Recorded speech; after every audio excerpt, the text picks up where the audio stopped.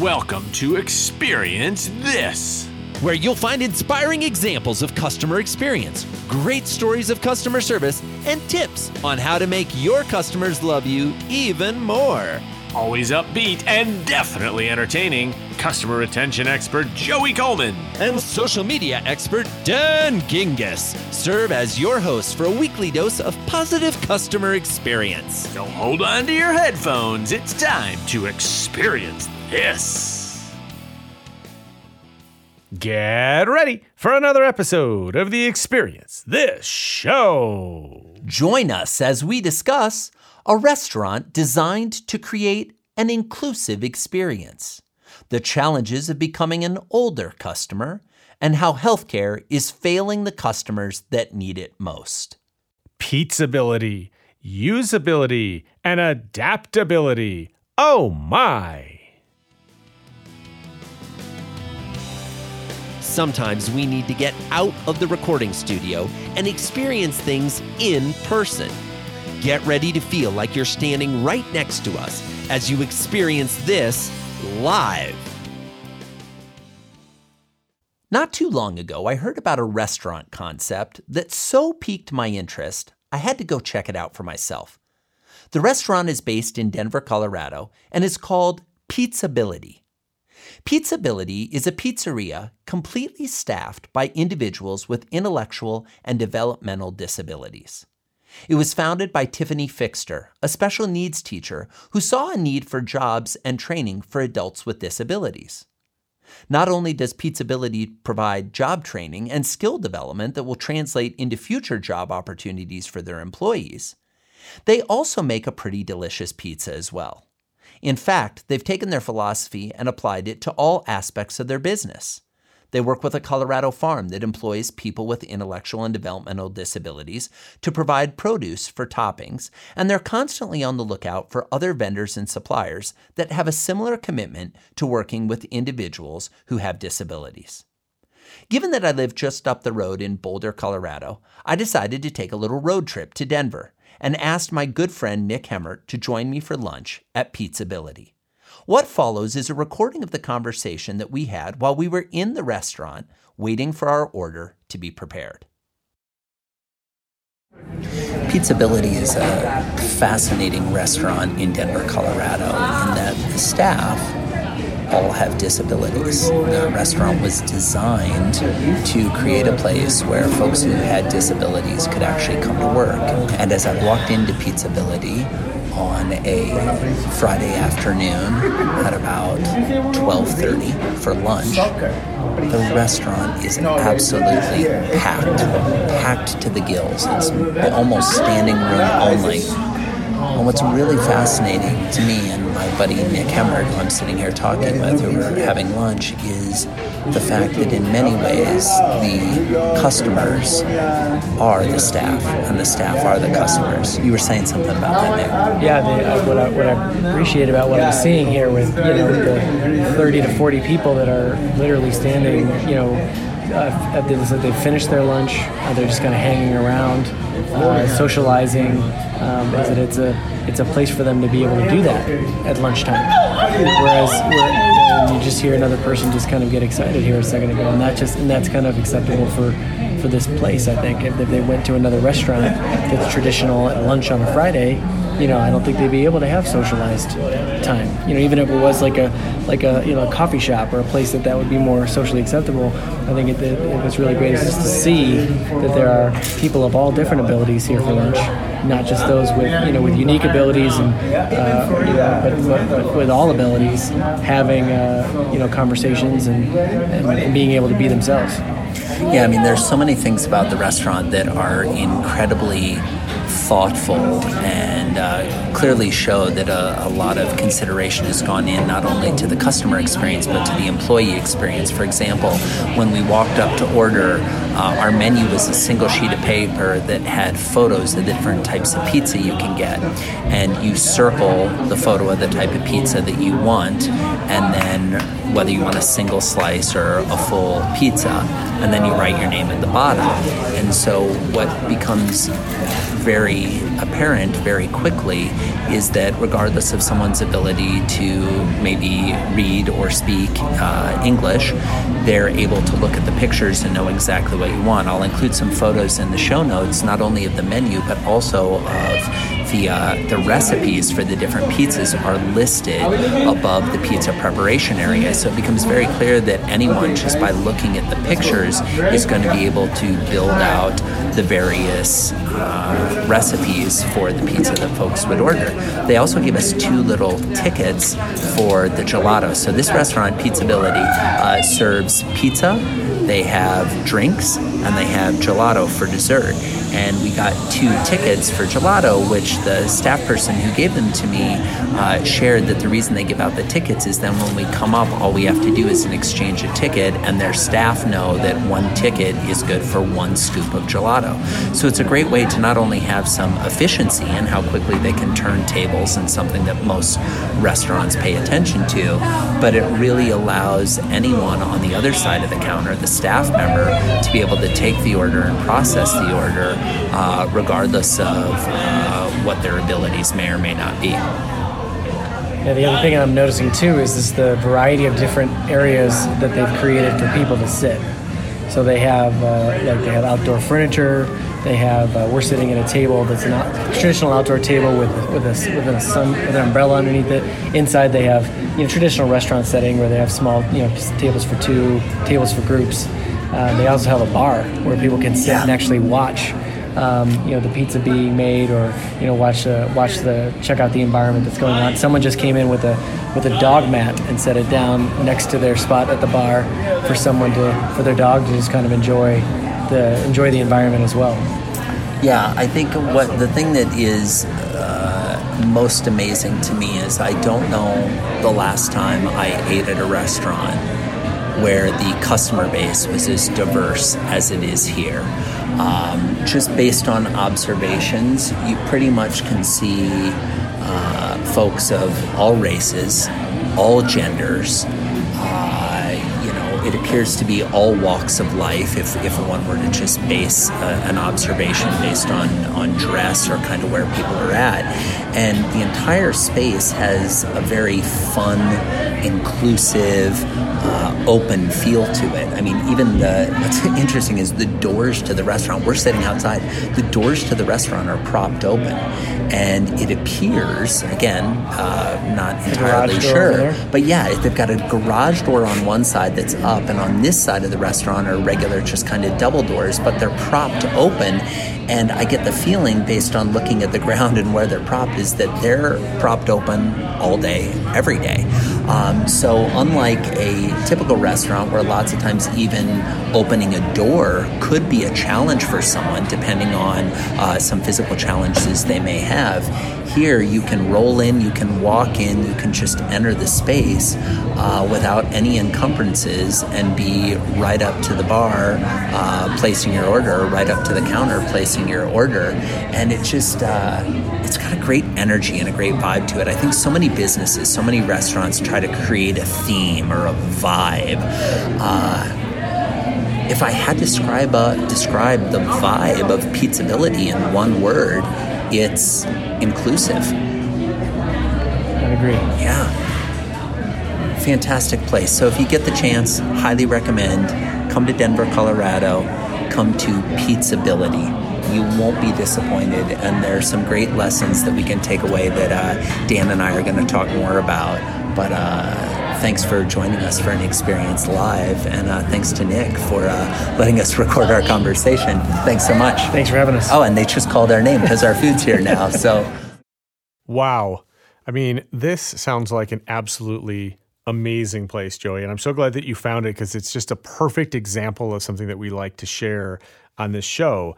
I'm reminded back in episode 42 where we talked about the Starbucks outside of DC, right near Gallaudet University, that committed to having an entire store filled with employees that could speak sign language, and that the store was a lot quieter than other stores because of that.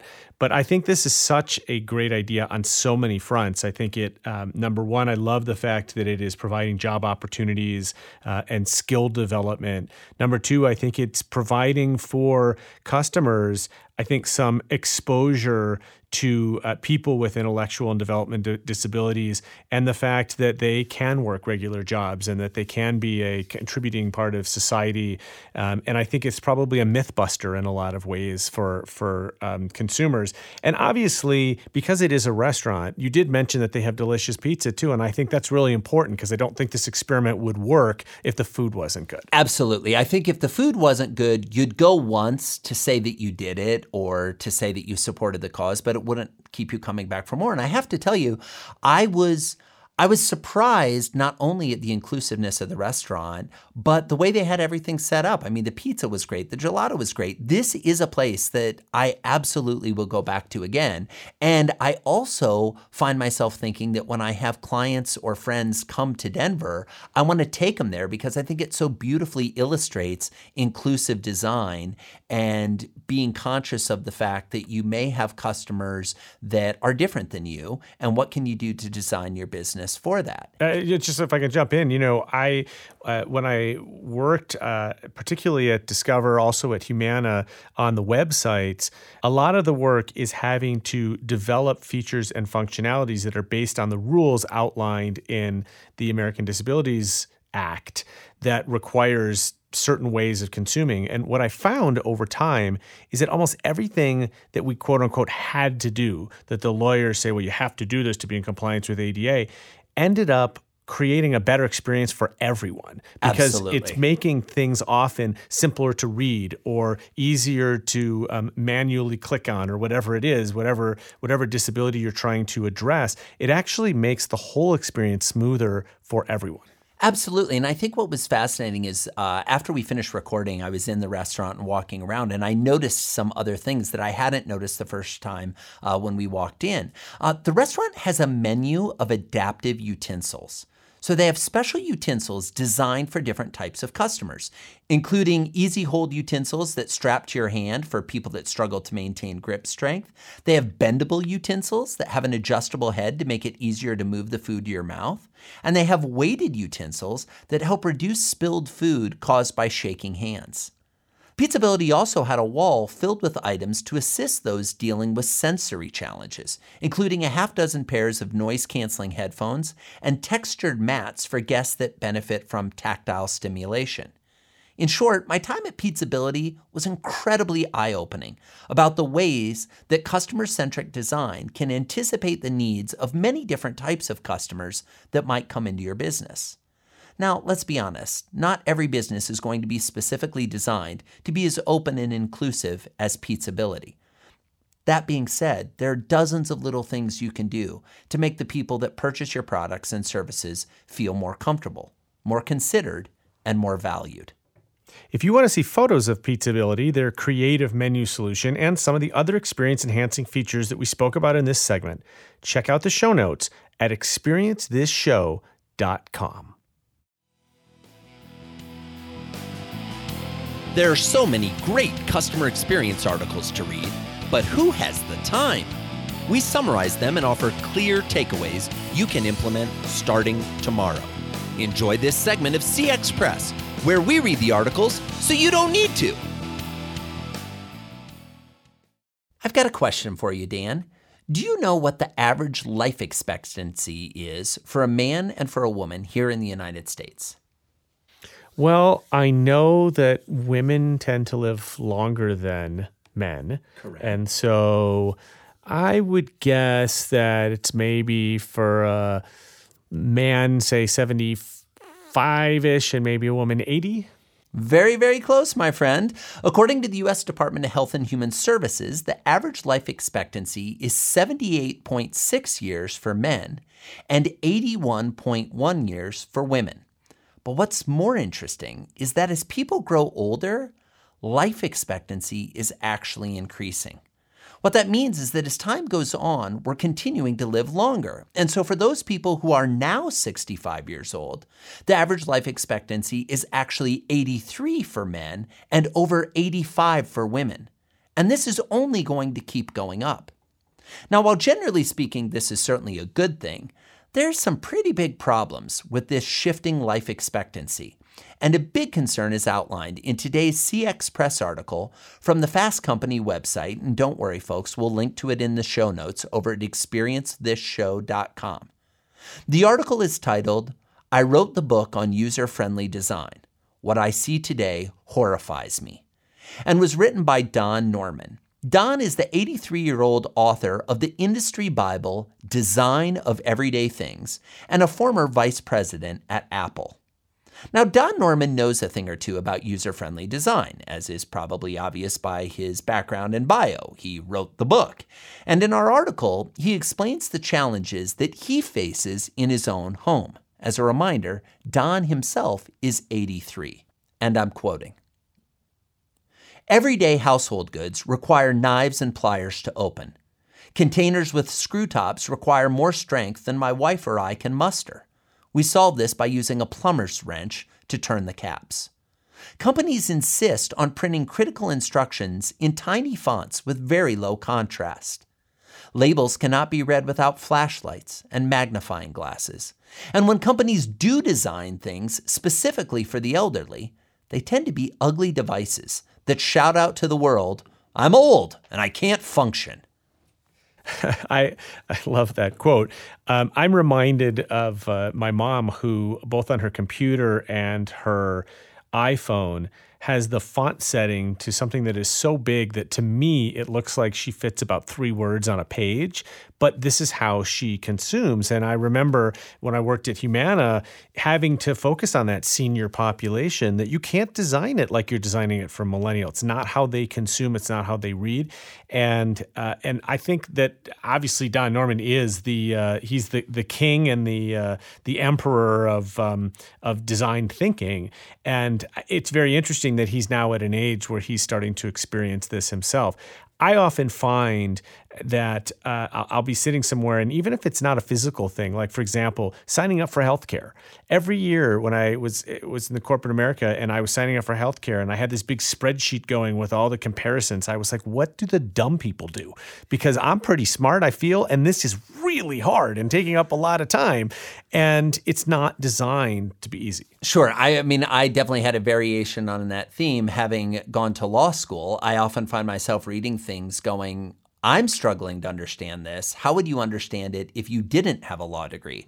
But I think what's interesting about the points that Don makes is not only is there a growing population of senior citizens, but we also have an increasingly large number of active, healthy, 65-plus-year-old people on the planet who aren't a small market. And these people, in fact, usually have more time and more discretionary income that they're happy to put into the marketplace if the marketplace is willing to design things that will meet their needs. Now, Don points out a few different challenges that older people face that businesses should take into consideration. The first one is reduced vision. When you think about your own products and services, how much of the associated text, whether it's directions or warning labels, identification marks, etc., is written in a typeface that is so small you need a magnifying glass to read to? Or what about hearing loss? Don notes in the article that it's become difficult for him to eat in a loud restaurant. He calls it torture and observes that, quote, more and more, my wife and I select restaurants by their noise level rather than by their food quality, unquote. How many restaurants, coffee shops, and places where people gather are adding to the noise with loud music, loud machines, and the hustle and bustle of customer traffic, without considering the fact that some customers may be choosing not to do business with them because of the loud sounds at their business. And don't even get us started on technology that increasingly requires on touch. The increase in devices using display screens, often with tiny lettering in touch-sensitive areas, makes it a challenge for anyone with diminishing eye-hand coordination. You know, the sad thing, Dan, is that it's actually even worse than this, right? As if the status quo wasn't challenging enough, the companies that are targeting the senior market often do so in less than design-conscious or experience-conscious fashion. Products that are designed for the elderly, I'm just going to say it straight, they tend to be ugly. You know, back in my great-grandmother's time, a cane was often seen as a functional tool with an artistic accessory element. I remember very well, she had a black wooden cane with a silver eagle's head on top of it with green jewels in the eyes. It was stunning. You could see it from across the room. Now, canes and walkers look like they were designed to use the most metal in the boxiest format and ideally be strapped on the side of a rocket going to space. Today, a cane isn't an accessory, it's a medical device. It's so funny you should bring up that example because my mom had hip surgery last year and she had to use a cane for a little while. And she asked her grandchildren to decorate it with stickers. And so all 4 grandchildren brought stickers and made her. She had the coolest cane around, and she said that people stopped her in the street because they thought her cane was so cool. Right. And so we shift from having a cane being a sign of maybe things in your life that aren't going the way you'd like them to go, a decrease in mobility, to a cane being a topic of conversation. Exactly. So in the field of design, paying attention to the potential use cases of all customers is called inclusive design. It anticipates a variety of needs and in the process helps everyone. So Don notes that curb cuts, those gentle slopes between the sidewalk and the street, were meant to help people who had trouble walking. But it turns out they help anyone wheeling things, carts, baby carriages, suitcases, and more.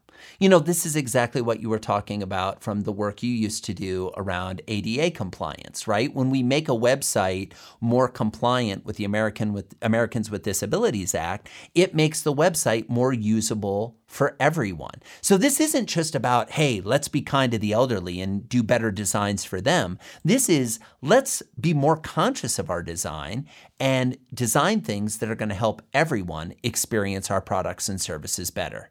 You know, let's be candid. Everybody listening to this show will at some point be older than they are right now. And probably significantly older. Wow, that's pretty deep. In fact, pretty deep. They already are older than they were just a few seconds ago. And that's one to grow on. No, probably significantly older. We need to start thinking about more inclusive designs now. And if not for the benefit for those who are elderly today, then we should do it for more selfish reasons because we're going to be the elderly of the future. So here's how you can start working on this now. Look at your products and services and honestly ask whether they're user-friendly for users of all ages. And don't just take your own theoretical opinion on this. Talk to people who are elderly. Give them your products. Have them experience your services and see what they have to say about your products. Do a focus group with people over age 65 instead of just a focus group with the millennials. If we want to build something that is long-term, if we want to have products and services that can stand the test of time, we need to design those services and design those products to work for customers who are long-term themselves. Sometimes all it takes is a single question to get your company thinking about an improved customer experience. Here's an idea for how you can start the conversation. This week's Start the Conversation topic is the art of design thinking. Designing new experiences isn't easy. Many organizations default to just fixing broken experiences, and in many cases, that simply isn't enough to meet your customers' expectations. To amaze customers, you must design new experiences or redesign old experiences with an intentional focus on the customer and with their point of view in mind. What exactly is design thinking? Here are 3 key components. 1. Exploring innovative ideas and solutions beyond what you think may be currently possible. 2. Empathizing with customers and keeping their needs and point of view at the forefront throughout the design process. And 3, creating experiences that address customer needs and expectations first, and business needs and goals second. Interestingly enough, Dan, I think this is what actually got me interested in customer experience in the first place, because I'd been running an ad agency where we were doing a lot of design. I mean, literal design, designing logos, designing ad campaigns, graphics, business cards. And the more I started to think about all the experiences that folks were having, I realized that we could take that design thinking and extend it into the actual experiences, taking it beyond colors and typefaces, and instead making it about how folks interact with all of the various products and services we offered. So I think adopting this type of design thinking is not only a must for the success of your business, but it's something that's really fun too. And it's a great way to engage your employees in a conversation that makes them feel that they have a voice, makes them feel that they're being heard, and it allows them to build more empathy and connection with your customers and the types of people you serve. And now for this week's question about the art of design thinking. Is my organization actively engaging in design thinking? We encourage you to start the conversation within your own organization and then continue it with Avtex at experienceconversations.com. Again, that's www.experienceconversations.com. Sometimes a remarkable experience deserves deeper investigation. We dive into the nitty-gritty of customer interactions and dissect how and why they happen. Join us while we're dissecting the experience. I recently published a 3-part series on Forbes about the state of healthcare in the United States and the many, many customer experience opportunities that exist in an industry that is continually ranked at the bottom of most customer satisfaction surveys. The first article in the series was called Why Treating Patients as Consumers Can Improve the Healthcare Experience, and the second one was As Healthcare Goes Digital, Consumer Engagement and Experience Improve. But I really want to discuss the third one today, which fits in so well with this episode. Why an aging population means healthcare customer experience must adapt. Now, we're all familiar with how difficult and unsatisfying the healthcare experience can be in the United States. It's hard to sign up for healthcare. It's hard to understand healthcare jargon, something that we talked about in episode 13. It's often hard to schedule an appointment with a doctor unless you're willing to wait weeks or even months. And there's still tons of literal paperwork, stuff that should be digitized. Just try to piece together your entire health history in any meaningful way. Now imagine how much tougher this is on the older population. Dan, I thought there was one really poignant quote in your article. It came from David Stewart, a founding partner at Ageist, a company that is dedicated to promoting life after 50. And he said, quote, "We have found that treating people as intelligent, informed adults gets better outcomes and a more positive view of the brand or company." I found that quote poignant, but the fact that it even needs to be said is pathetic, and it shows that we've lost our way in the healthcare industry. Totally agree, Joey, and that's why I included it. But I get it. Well, let's say the desired effect of creating an emotional rise out of your readers was achieved. Exactly. Thank you. So I also got to talk with Geeta Wilson, who is the founder and CEO of a company called Consumer Society. It's an early-stage tech and experience design company building an enterprise experience management technology platform to connect all of the major industry players in healthcare, the insurance companies, healthcare professionals, and consumers. Now, full disclosure, Geeta and I work together at Humana, and she's a good friend. But I asked her, is the healthcare system failing seniors today? And here's what she said. The short answer is yes. While there have been gains in precision medicine, life sciences, and medical treatments, the administration and navigation of healthcare as a system remains complex and confusing to all consumers. When you add to this population differences related to aging, such as chronic conditions, digital literacy, and social determinants of health, the aging experience in healthcare falls short. The industry is unprepared for a very different aging population than it has traditionally served in the past, for the last 30 plus years. Commonly known as the silent generation, accepts a more passive approach to health and receives medical opinion and authority without question, very different from today. The newer aging population will nearly double in size to about 80 million by 2030, and the industry is not prepared for this unless it starts to aggressively address some of the gaps in the consumer experience we are seeing today. Older adults are poised to shape consumer and healthcare experiences in the years ahead. At Consumer Society, we design experiences for specific segments and personas who have defining motivations, attitudes, and behaviors, in addition to their preferences and demographic characteristics. While all consumer needs are important, we think solving for the most complex demographic, that is an aging population with at least one chronic condition and perhaps an indifferent or antagonistic attitude towards their health, will set the stage for all populations and their needs to be met. Healthcare is obviously not alone, as we've discussed in this episode. The aging population in the United States will be the largest of all time, and the 50-plus cohort controls 70% of consumer discretionary spending in the United States. Designing for seniors is no longer optional. It's now a core responsibility for nearly every company in every industry.